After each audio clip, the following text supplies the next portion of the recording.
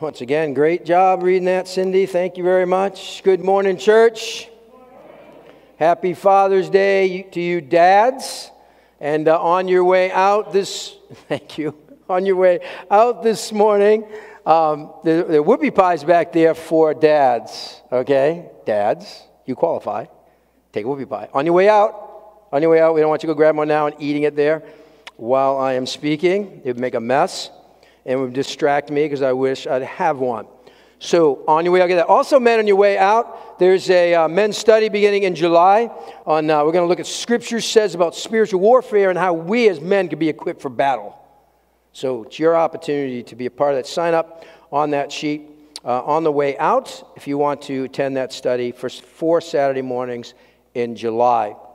Well, many years ago, there was a TV talk show host who was interviewing some bodybuilders. Now, you've probably seen these guys. They have muscles on their muscles. They have muscles on places where I don't even have places. Well, the host asked a daring question. He said, what do you use all those muscles for? And one guy answered by flexing his muscles in one of those bodybuilding poses. I'll spare you that look. No, you don't understand me, the host replied. What do you use those muscles for? The guy says, I'll show you. And he flexed again, posing in another way. No, you still don't understand my question. What do you use them for? And the guy posed again. And I thought, sadly, that describes some Christians today. They attend church, they go to Bible studies, they listen to podcasts of their favorite preachers, and you can build all the spiritual muscle you want, but do you use them for what God intended? I mean, what is the body to be all about? I remember using that bodybuilding illustration back some time ago when I was pastoring in Portland, Maine, and I think I ended the illustration with some thoughtless comment out of ignorance, really, about the uselessness of bodybuilding. Yeah. There was a visitor that Sunday, unbeliever at the time, who came up to me after service, and he was quite muscular. I mean, he was built, and he simply looked me in the eye, and he said, sometime I'll talk to you about the benefits of bodybuilding. And then he squeezed my hand real tight. Yep, foot and mouth disease. I opened my mouth long enough to switch feet. Speaking of foot and mouth and bodybuilding, we're going to be looking at 1 Corinthians 12 this morning. 1 Corinthians 12 as we continue in our sermon series on church awakening. Church awakening. Now, I chose not to work through the entire book of 1 Corinthians, as is my common practice, but instead select 8 passages to focus on. And this morning, we're going to look at 1 Corinthians chapter 12, verses 14 through 27. And I urge you, as I do each week, to open up your Bibles to 1 Corinthians 12, 14 through 27, or get it on your phone or something as you follow along with me. And Paul here, as was just read, he compares the church to the human body.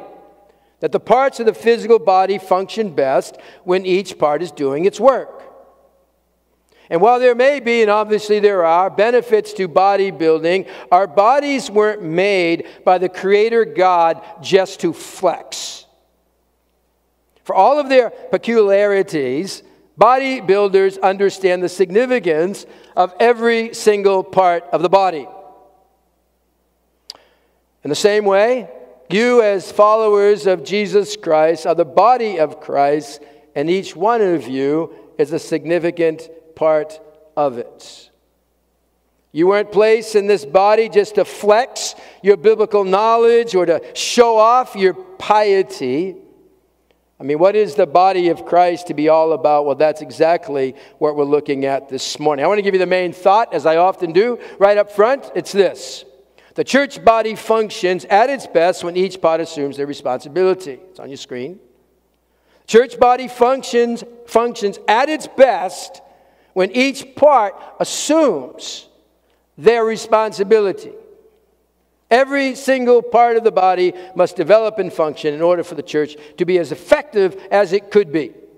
All right, my first point this morning is big picture. I want to look at the big picture, first of all, kind of take a step back before we look at the particulars of this section and get an overview of Paul's thought here in chapter 12, leading up to the verses we're looking at. And prior to these verses, Paul reminds this church, fraught with all kinds of problems, of the common ground they have as Christians. So look at verse 4. 1 Corinthians 12, verse 4. He says, there are different kinds of gifts, but the same Spirit. There are different kinds of service, but the same Lord. There are different kinds of working, but the same God works all of them in all people. Now, you see here that differences and distinctions in a church should never be seen as the problem. They should be valued and appreciated. For the church in Corinth, however, healthy diversity turned into unhealthy conflict. And so Paul brings them back to the basics. He says, while there are different gifts and there are different ministries and there are different ways God was working, the source is the same. The triune God was the giver of the gifts. Paul brings them back to the core truth that whatever part you play in the church and contribution you make to the church, it was given to you by God. Now, that should give us a reality check. Your spiritual gift is a given thing. Your role in the church is a given thing. And God is the giver. Now, I want you to notice also here in this big picture, Paul's emphasis on the role of the Holy Spirit. Go down to verse 13 with me. Chapter 12, verse 13, he says, for we were all baptized by one Spirit into one body, whether Jews or Greeks, slave or free, and we are given one Spirit to drink. Now, that last part's a reference to John chapter 7. You can go look at it for yourself, and where Jesus likens the Holy Spirit to drinking of water. That's what he's saying there. But sadly, the teaching on the baptism of the Holy Spirit has become a battleground of confusion and division in the church today. Not necessarily our local church, but the church and community of believers today. Now, it goes beyond my purposes this morning to turn our time into a teaching on the baptism of the Holy Spirit. But I do want to say this, and it's on the screen because I really want to make sure we get this. Nowhere in Scripture are we commanded to be baptized by the Holy Spirit, for that isn't our responsibility. The baptism of the Holy Spirit occurs at the moment you put your trust in Christ for salvation. If you are asked, have you been baptized by the Holy Spirit? The answer is yes. Always yes, if you are a Christian. Always. The passage here says nothing of that baptism by the Holy Spirit being accompanied by some signs, like speaking in tongues or healings, or you feeling this chill go down your spine.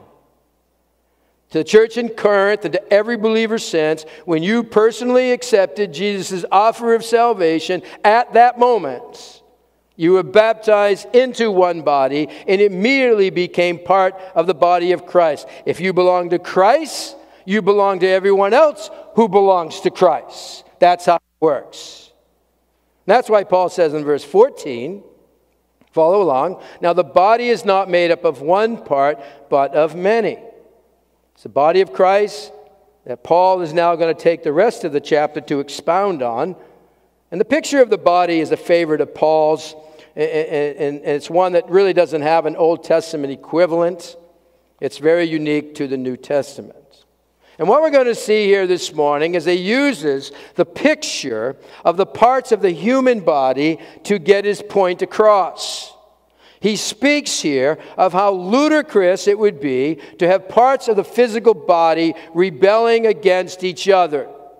In a very playful way, to make a serious point, he even has the body parts speaking to each other. It's kind of fun how he uses this witty analogy, but his hope is that as the church in Corinth and hearing these words, they wake up as he's speaking of these body parts, speaking to each other, and they go, wait a minute. I think Paul's talking about us here. I think he might even be ridiculing us a little bit. I mean, is this how we sound? Oh, if our feet and eyes and ears could speak in the same way the church was behaving, they would say some bizarre things. All right, where did the church in Corinth break down?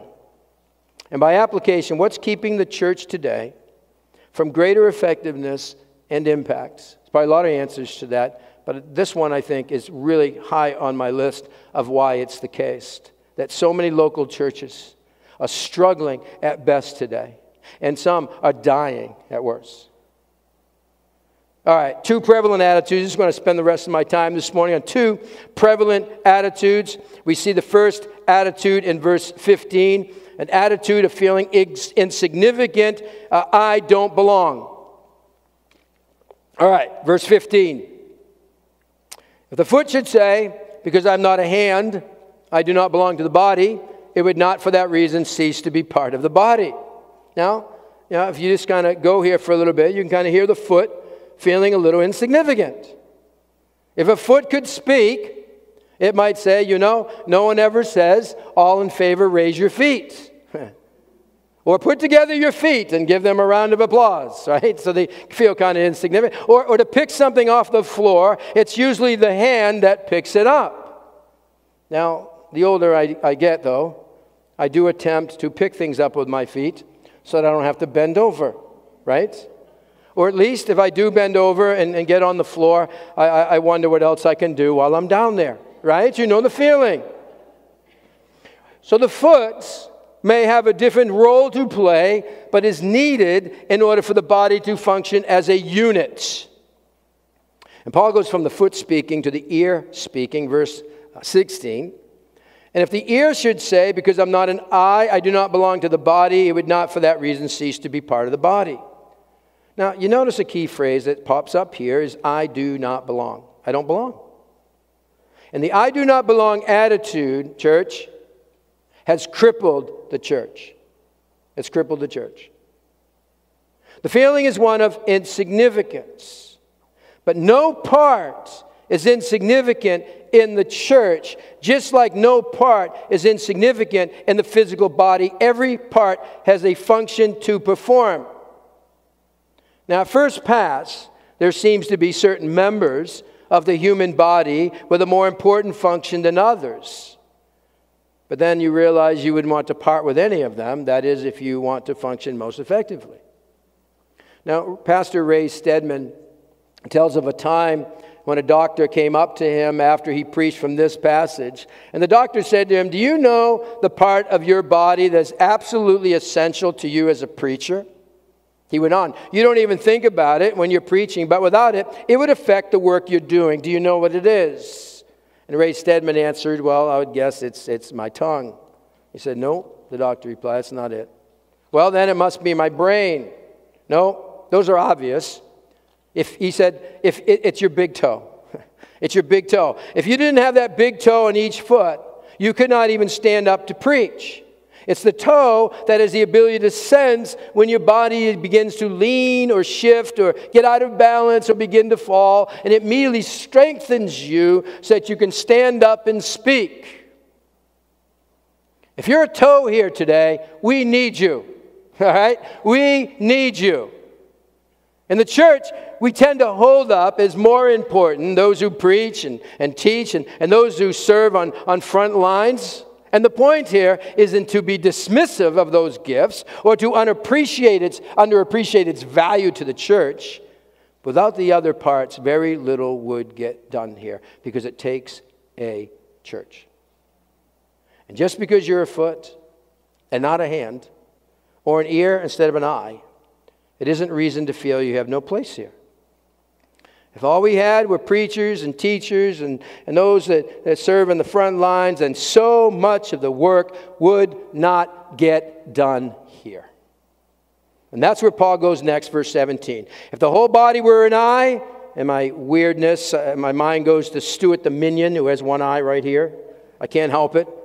If the body were an eye, where would the sense of hearing be? If the whole body were an ear, where would the sense of smell be? Now, we could have a lot of fun with this. I'm resisting. But what he's saying here is God didn't design the body to have only one function. The unity and diversity of the human body is likened to the unity and diversity of the church body. It's the differences here that enhance our unity. So do you know what your function is at the body in the body of Christ? Doesn't have to be flashy. It isn't about being the best player on the team. I mean, we're to do our best, but it isn't to be about the best player on the team. It's about assuming your responsibility by participating, by getting involved, by committing to the church, and stepping up to serve. In the movie Miracle, great movie, it's based on the true story of the 1980 U.S. Olympic ice hockey team, you recall, as it marches to an improbable gold medal. At the outset of the story, Coach Herb Brooks is shown selecting the players for his team on a piece of paper. And then he hands that piece of paper to his assistant coach, Craig Patrick, and this list of names that he's chosen to be on his team. And Craig says in surprise, "You're missing some of the best players. You're missing some of the best players." And Brooks responds, "I'm not looking for the best players, Craig, just the right ones. Just the right ones." See, Herb Brooks knew that individual talent would take the team only so far. A willingness to fit into his style of selfless play would be far more important than talent. Clearly, team success, not individual glory, was the priority. Listen, we're not looking for the best here, but the right people to serve at Evangelical Baptist Church. Who are the right people? People willing to serve. People willing to get involved. And each person needs to assume his or her responsibilities in the church. Now, you know, I've talked about throughout this series and much before this about 4 E's in carrying out the ministry of the church here. We have engaging and we have establishing. I'll skip the third one for a second. Evangelizing. Well, that third E is equipping. Equipping. Our main tool for this equipping ministry to get to the place where we want to make disciples who make disciples, the third E there, and the main tool for that has been our Network Spiritual Gifts Workshop. And the goal there is to place the right people in the right place of ministry. Now, if you haven't been gone through that, then I would encourage you, next time it's offered, jump in and find out what the spiritual gift is so that you can say, okay, this is the right person here to serve in this right ministry. But until then, or if you've gone through it and haven't done anything with it, I would say start where you are. Start somewhere. Start somewhere. Start serving. Get involved. And not just with an idea, as Pastor Jen talked about in the epistle this past week. Not just what something others can do. You know, this would be a great thing for the church to do. No, not just that. But something you're willing to run with or be a part of. You see, an awakened church has this excitement about reaching out into the community. An awakened church has this excitement about being involved in the work of the ministry. See, no arms shall be twisted. No guilt-induced recruitment. No lowering of the bar to make it more convenient for you to serve. No gimmicks to hook you in. No, but each part assuming their responsibility as a member of the body of Christ. You're not an accident that you're here. You're not an accident. That's what he says there in verse 18. But in fact, God has arranged the parts in the body, every one of them, just as he wanted them to be. He has arranged the parts, every one of them. That means you. Feeling of insignificance might be a reason you're not involved today. You might think, what difference could I make to the effectiveness of the church? I don't belong. Feeling of insignificance. That's one prevalent attitude in the Corinthian church, and sadly still in the church today. Well, let me give you the second attitude. It is an attitude of independence. Attitude of independence. I don't need you attitude. Verse 21. The eye cannot say to the hand, I don't need you. The head cannot say to the feet, I don't need you. He goes on the contrary, those parts of the body that seem to be weaker are indispensable, and the parts we think are less honorable we treat with special honor. And the parts that are unpresentable are treated with special modesty. You're a smart group, you can figure out what he's talking about there. Then he goes on, while our presentable parts need no special treatment. His point seems to be the importance of valuing what others are doing. That church, we need each other. There's no place for members going rogue, doing their own thing, or trying to do it all. And this independent attitude may be American. We might pride ourselves in it as New Englanders, but it is not biblical.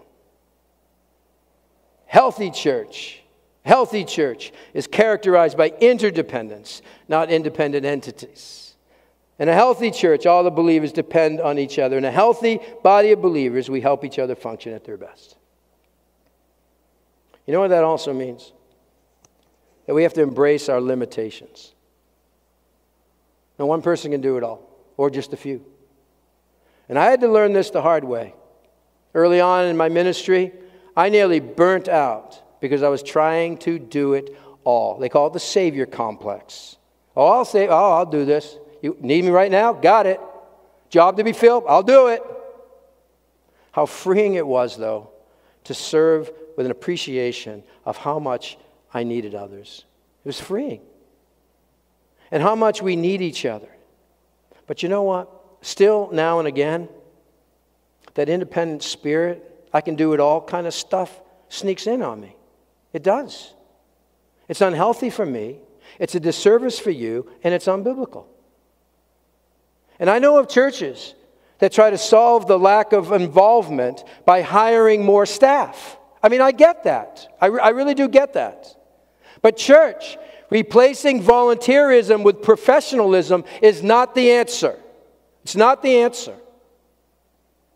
It'd be like if you showed up to coach a high school football team for the first time, and at your first team meeting with the high schoolers, the team announces, "Hey, coach, I want you to know, we all agree with this, we all want to play quarterback. That's the position we will play. That is why we signed up to play football. We're all going to be quarterbacks." Now, who wants 30 quarterbacks on your team? It doesn't matter if they're all the best quarterbacks in the region. Who will they pass to? No one person can fulfill the function of a football team. No one person can fulfill the function of the church or a few people. Do you know what would happen if those with the gift of help stopped using their gifts? Those helping us in the background this morning in the tech department say, I'm done. I'm not doing this anymore. You don't want me doing it. You don't. It'd be awful. Do you know what would happen if they just stopped using the gift? Do you know what would happen if those who contribute by praying regularly for the church, because that's the season they're in right now, that's what they can do? But you know what would happen, though, if those who contribute by praying for the church, praying for Momentum Ministry, praying for our church leaders felt they weren't needed? See, the point is, there are no nobodies in the church.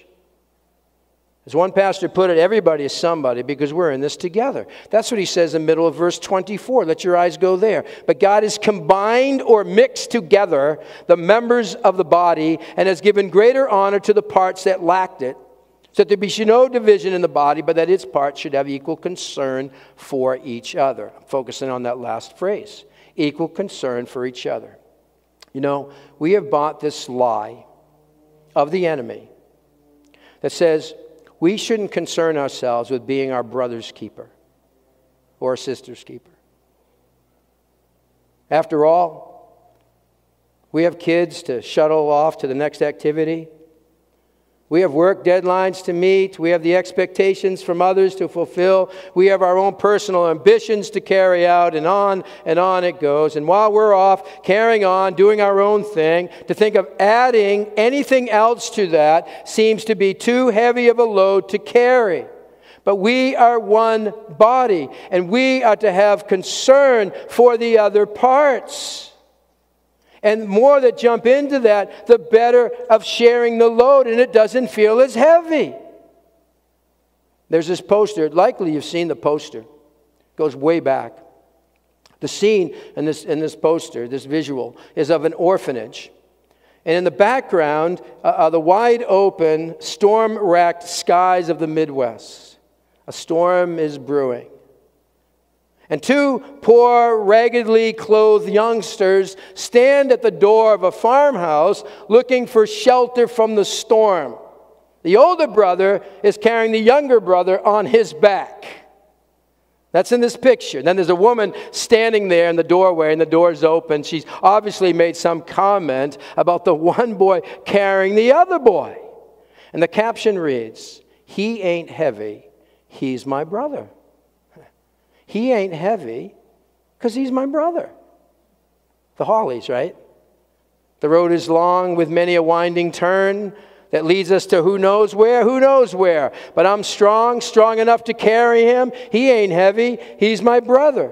So on we go. His welfare is of my concern. No burden is he to bear. We'll get there. And while we're on the way to there, why not share? And the load doesn't weigh me down at all. He ain't heavy, he's my brother. Together, church, we share the load. And when it's spread out and not just on a few, we can say, oh yeah, there's a heaviness about it for sure. I get that. But he ain't heavy. We'll keep doing it because he's my brother. He's my sister. We're family. It takes a church, equal concern for each other. What I do and don't do affects all the other parts and vice versa. Look at verse 26. Verse 26. If one part suffers, every part suffers with it. If one part is honored, every part rejoices with it. Now there's something I noticed with this verse this time, really for the first time. Notice that it doesn't say. It doesn't say if one part suffers, every part should suffer with it. That's how I've always read it. If you suffer, then I'm obligated to suffer with you. That's not what it says. It's saying that is what happens. One part suffers, every part suffers with it. It's saying you're affected by it. All right, if you've ever gone to bed with some soreness in one part of your body, you know what that does to the rest of your body, right? I mean, you hurt your shoulder and you go to bed. The rest of your body is so concerned that it stays up all night with it to keep it company, right? The rest of your body doesn't say, shoulder, this is your problem. Suck it up, go to sleep, go off and hurt by yourself. You can't keep the rest of us awake. Doesn't say that. No. Your whole body suffers with it. You don't have to say, other part, you should suffer with this. No, it just does. I don't think I'm stretching things at all here when I say that when a fellow believer suffers by causing some dishonor in the name of Christ, all Christians feel that. Someone falls into sin, the rest of the body suffers with it. Not you should, no, we do. The unbelieving community thinks of me in light of what another believer has done. Right? If there's a public scandal out there, it reflects on me as a follower of Jesus. The world judges all Christians by the behavior of a few.